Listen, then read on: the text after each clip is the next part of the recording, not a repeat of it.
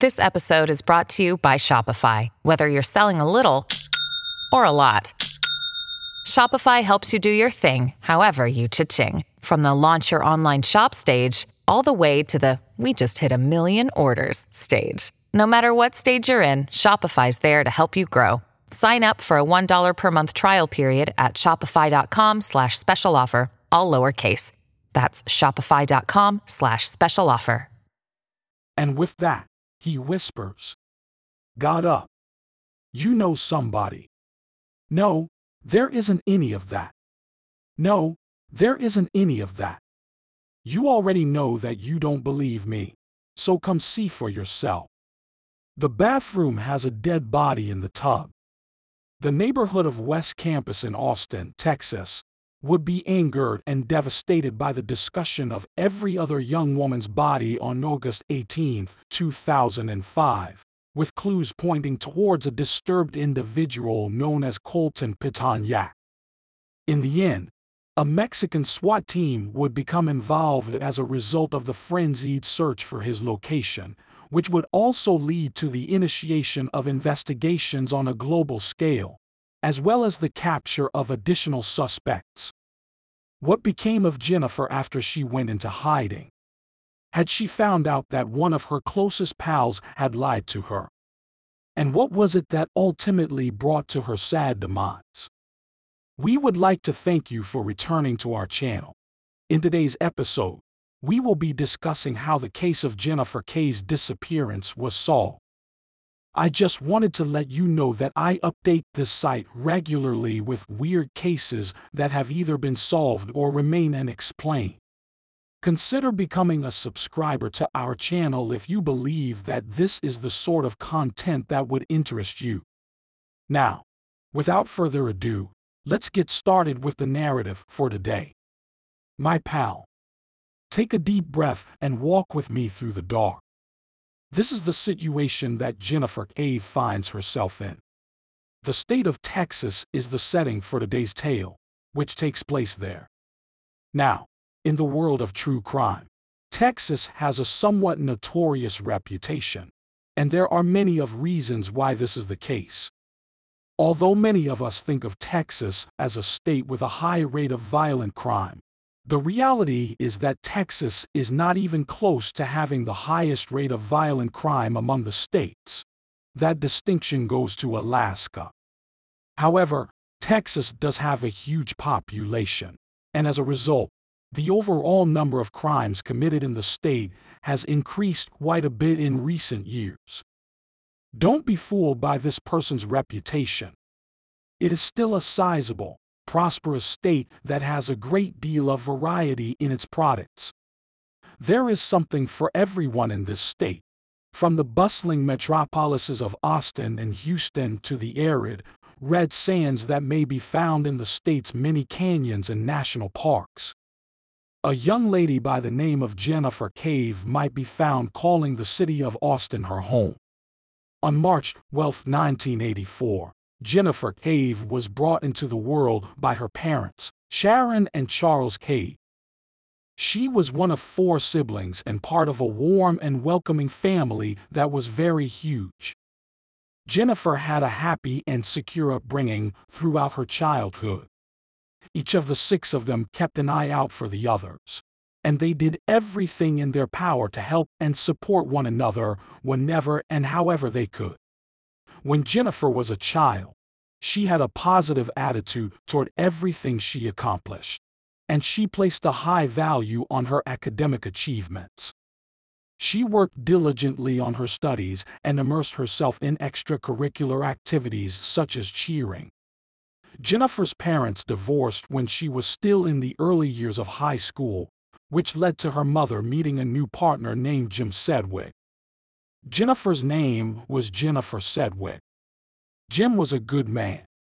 He embraced his new family and did everything in his power to make Sharon's children feel like they were a part of his own. The recently established family eventually settled in the coastal city of Corpus Christi, whose name derives from the Latin phrase meaning the body of Christ. And if you were to ask me, I'd say that everything sounds extremely Texan. By the time 2002 got around, Jennifer had successfully completed all of the requirements necessary to earn her high school diploma. She envisioned a prosperous future for herself working in finance and had aspirations to pursue that field.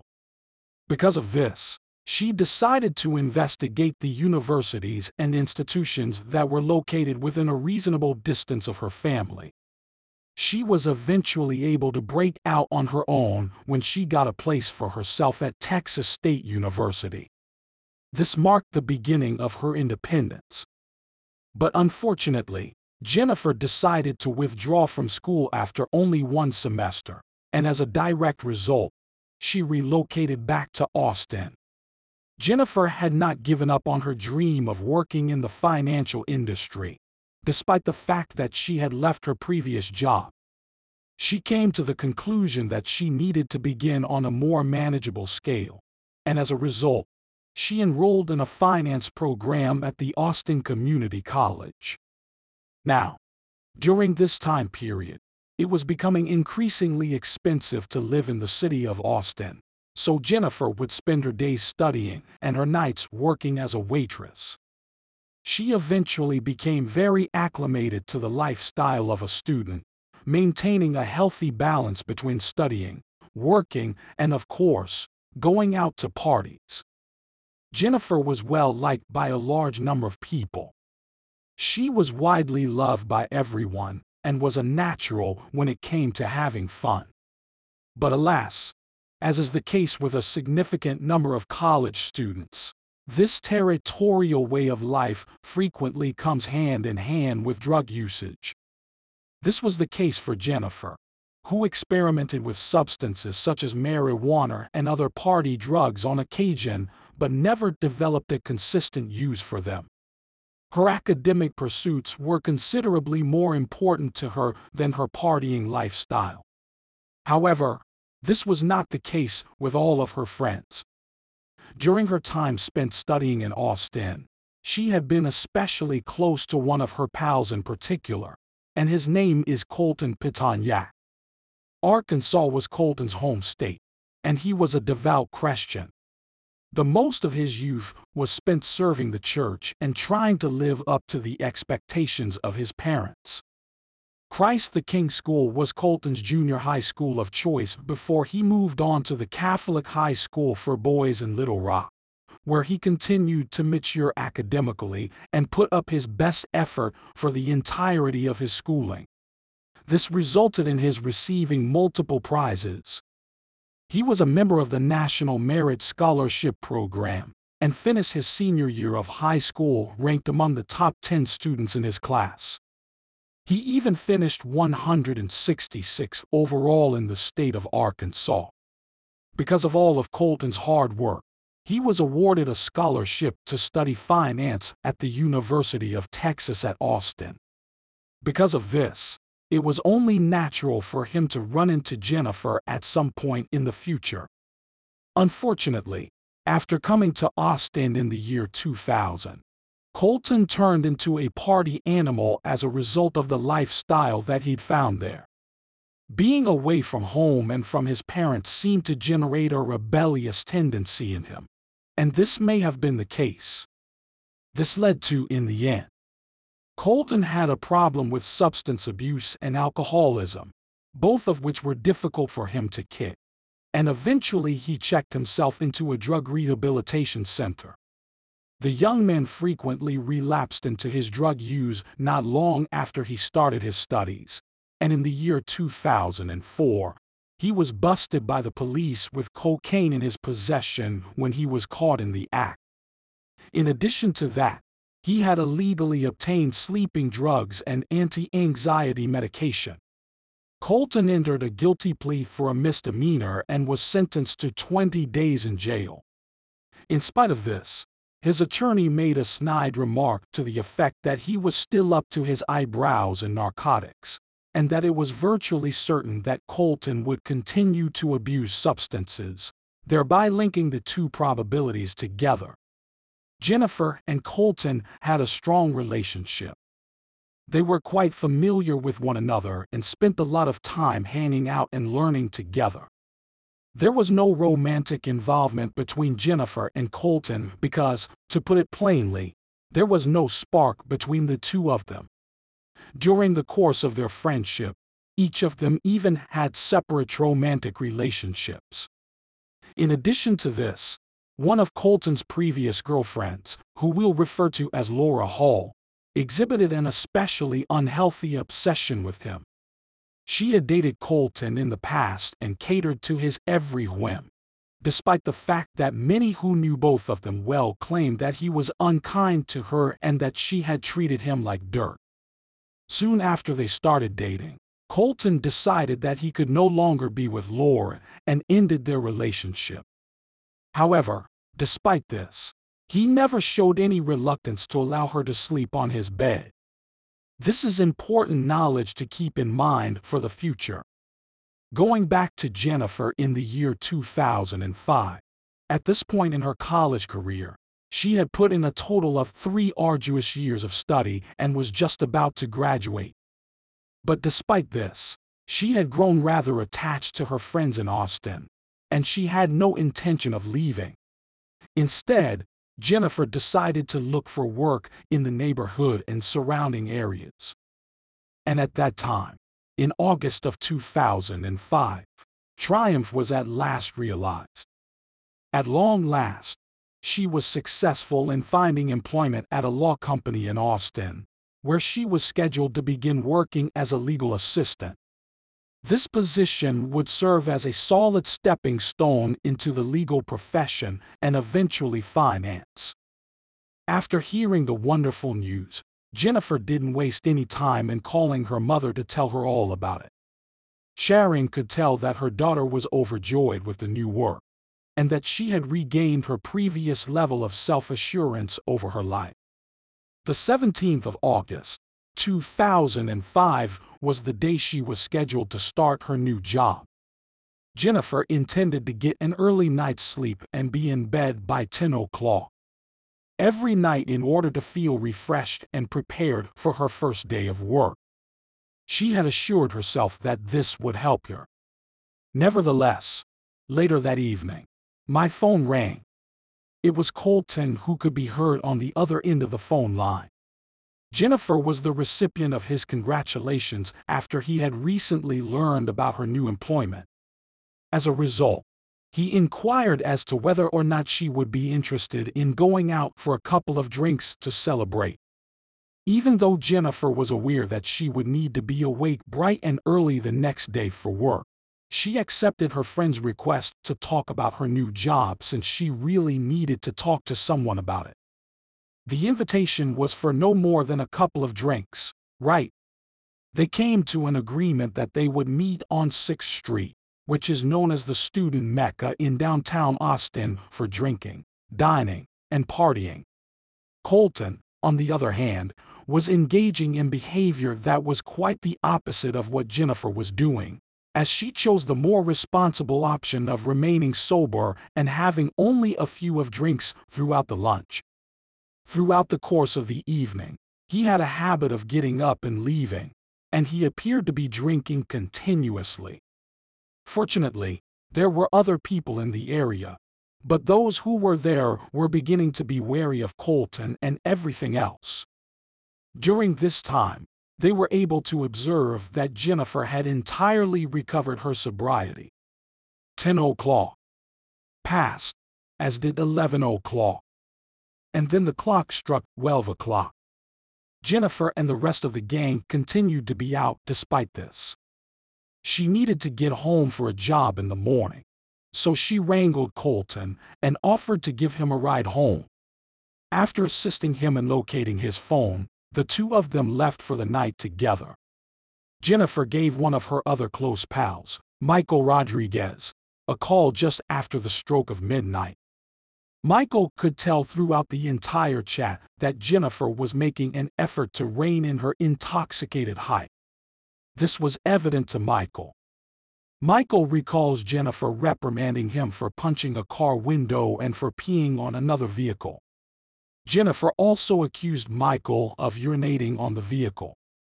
Because Michael and Jennifer did not know one another very well, Michael found it odd that Jennifer would call him, of all people, so late at night to inquire about Jennifer's well-being. Jennifer was concerned about Michael. She responded by saying absolutely, and that there was no need to be concerned about anything. After that, she assured him that she would give him a call as soon as she arrived home unharmed, but she never did give him that call. August 17, 2005. Sharon's Wednesday was quite typical, but there was one bright spot in the otherwise unremarkable day. Sharon was thrilled that her daughter Jennifer would be starting a new job today, and expressed her delight for her. However, she warned that her joy would soon be replaced by anxiety when later that morning, she answered the phone to find Jennifer's new supervisor on the other end of the line.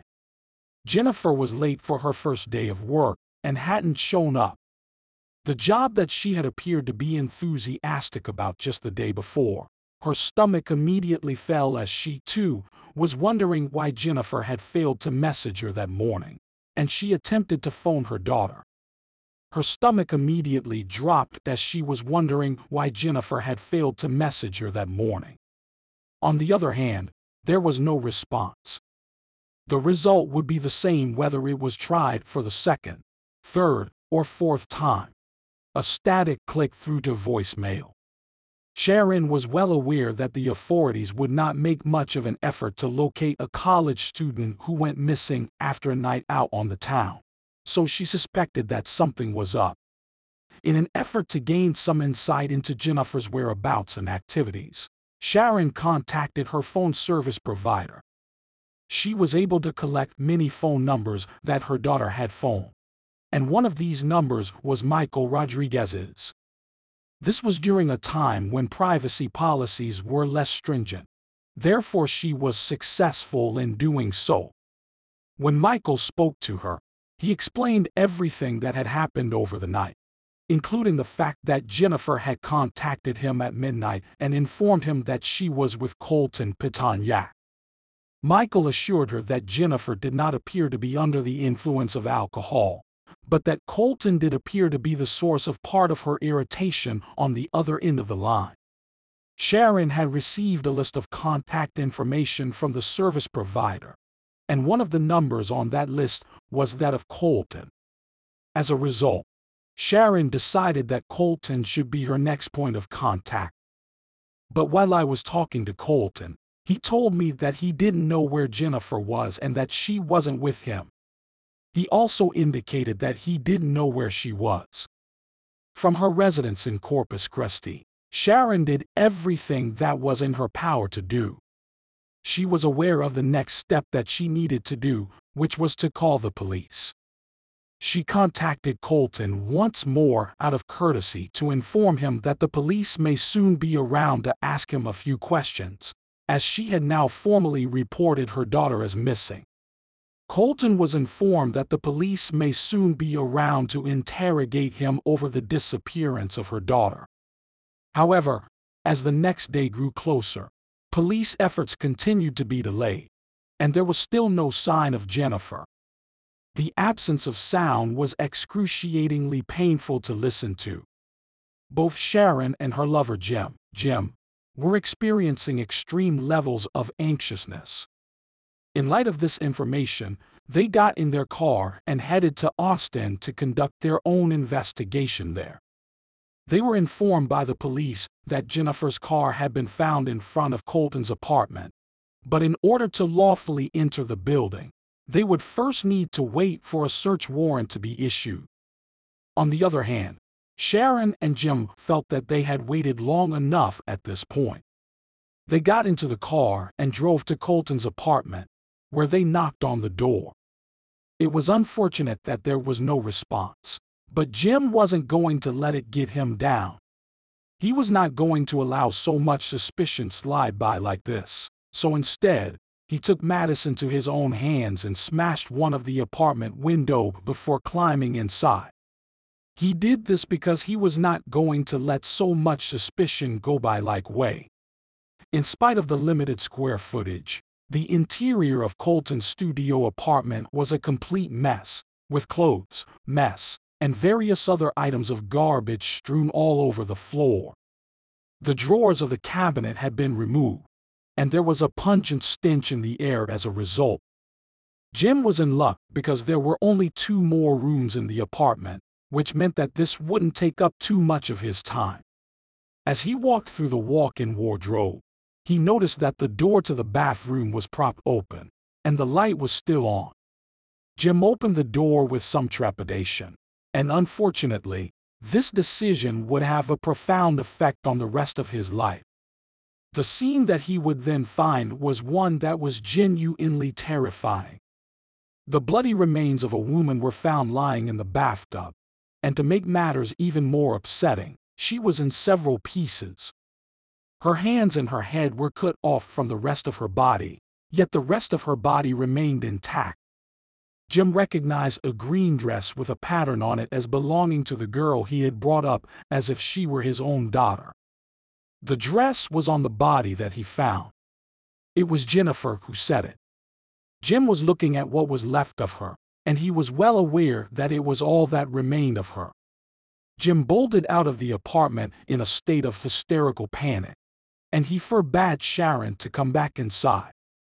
They did not waste any time and instead dialed 911 to report what they had just discovered. Our location in the event of an emergency. Orange Street Department, 25th Street. Ma'am. Hello. Please provide the address, ma'am. This is the 911 operator speaking, sir.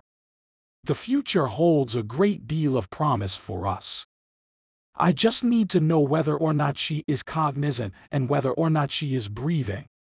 No, I don't believe she's still alive. Okay, tell me what you think. Is there any chance that we can go in there and get her to lie down on her back? And until the paramedics arrive, we need to begin doing cardiopulmonary resuscitation, CPR. Please understand that this is a truly horrible situation. She no longer qualifies. Do you think she's using CPR to manipulate you? I do, and in addition, I think there's a sign over here telling me that I shouldn't do it. Could you kindly tell me the woman's name? Thank you. Her name is Jennifer. The Austin Police Department arrived at Colton's apartment in a matter of minutes. They didn't waste any time and started documenting the scene as well as their inquiries. The events that took place inside would present a pretty terrible picture. Jennifer K's body was found in the restroom of the cave. She lacked both her head and her handles, and the remainder of her body could be found on the floor next to the bathtub, wrapped up inside a trash bag. A clean shot to the chest, which would have killed Jennifer pretty much instantly, was determined to be the cause of death. This was the conclusion reached by the medical examiner.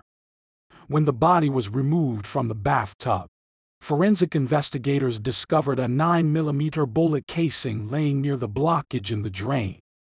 This bullet would be a match for the handgun that was discovered in Colton's car, which was still on the premises when it was discovered. A machete was discovered inside the dishwasher, where it was found laying on top of plates and cutlery that had most likely been used for food the day before. In addition to that, they discovered a hacksaw that had been used against Jennifer. It was a genuinely horrible scene, and to make matters even worse, the person who was believed to be responsible for her murder was nowhere to be found. The most important question is, therefore, where was Colton? It appeared as though he had left his apartment without completing what he had been working on because his car was still parked outside. The authorities started looking for the individual, and unfortunately for him, he had his phone with him when he ran away. It turned out that Colton was on a really lengthy trip, as evidenced by the fact that his phone had been pinging cell towers all the way from Austin into Mexico for the entire time it was in use. Nobody knew how Colton had managed to get there, and the answer to this question wouldn't be known for another 4 days after that. At that time, The authorities were contacted by a further concerned parent who had called them. Laura Hall. The father of Laura Hall, who used to date Colton but broke up with him, expressed rising concern. Lauren related to the investigators that he had gotten a message from his daughter Laura in the form of an email.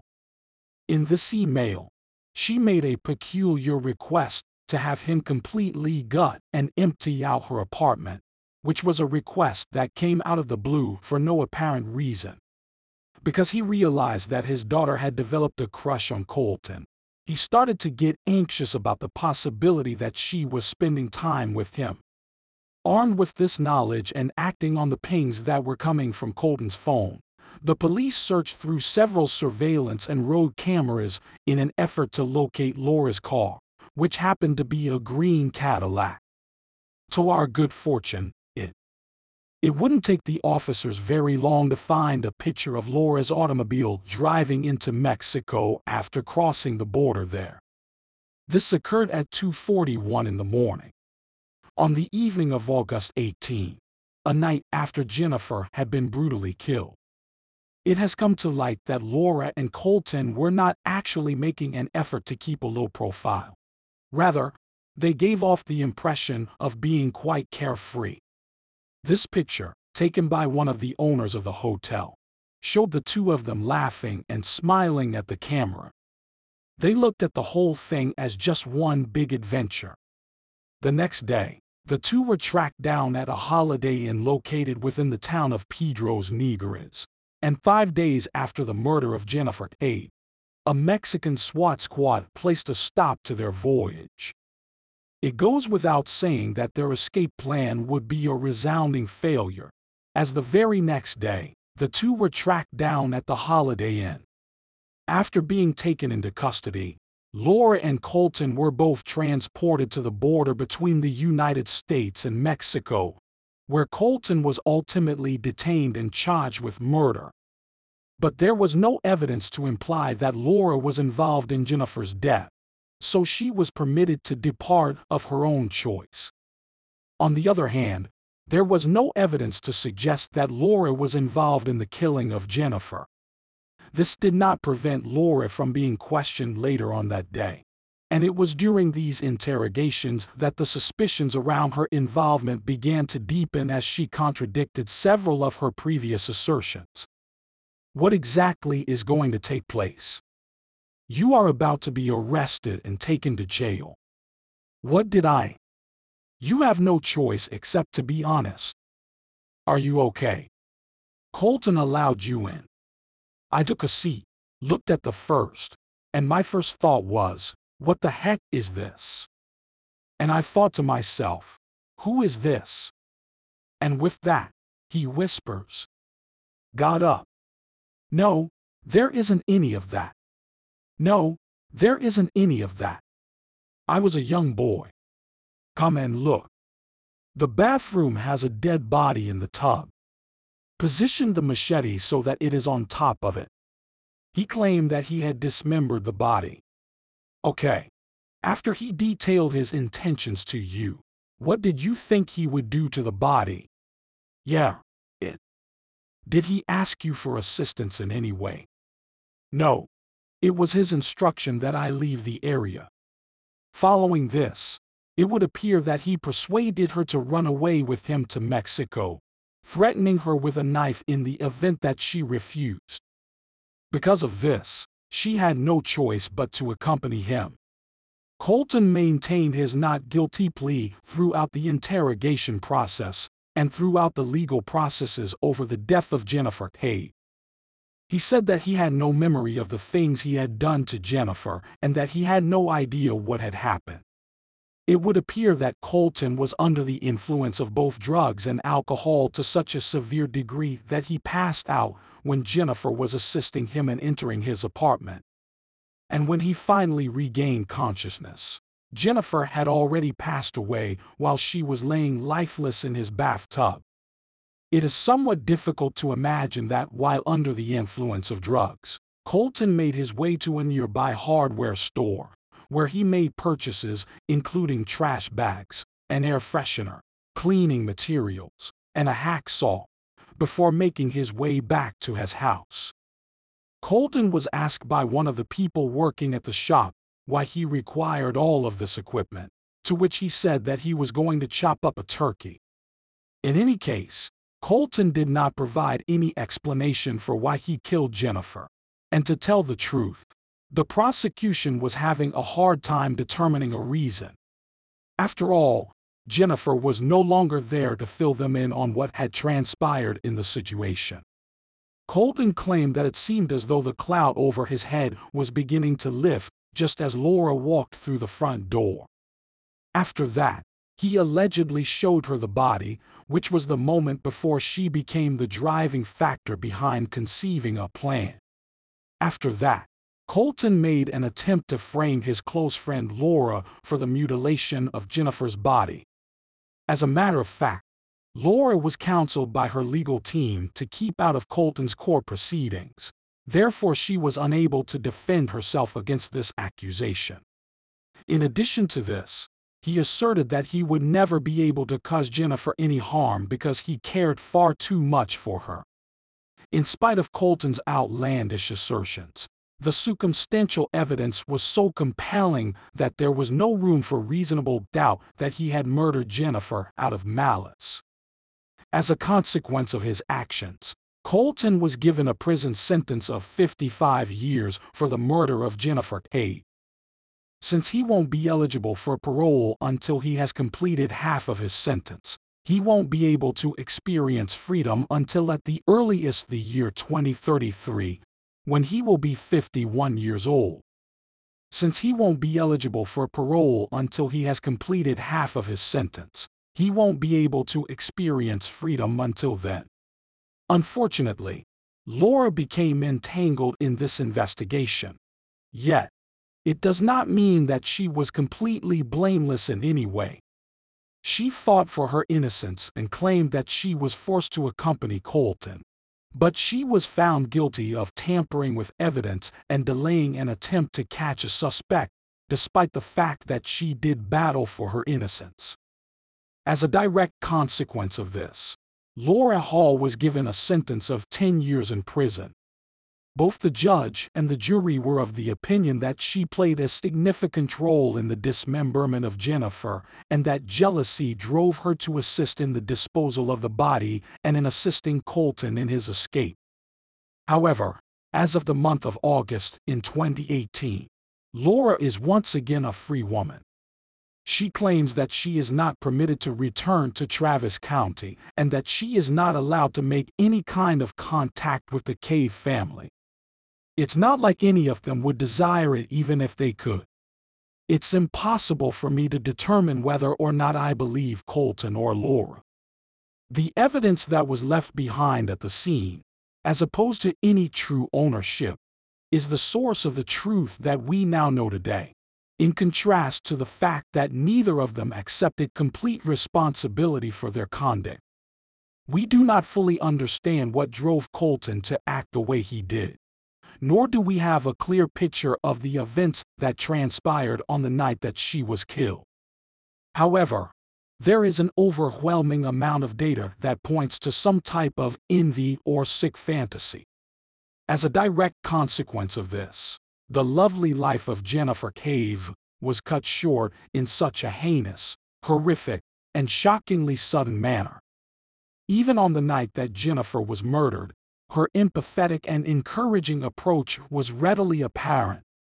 Jennifer, being the kind-hearted woman that she was, could not leave him alone or defenseless in the middle of the night.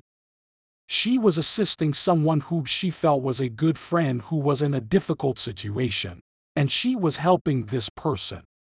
Jennifer was unaware for the most part that she was putting herself in a vulnerable position by acting in this manner. After successfully completing her studies at the university, Jennifer was a young woman who was full of drive and eager to start her own life. Instead, the actions of a sick and twisted so-called friend have caused her beloved families to be left with a void in their hearts that Jennifer used to actively fill. This is all due to the actions of the so-called friend. I cannot thank you enough for viewing yet another narrative today. If you found this case to be interesting or if you gained new knowledge from it, then please remember to give a thumbs up and subscribe if you haven't already done so. Additionally, as usual, please leave your opinions in the comments section down below.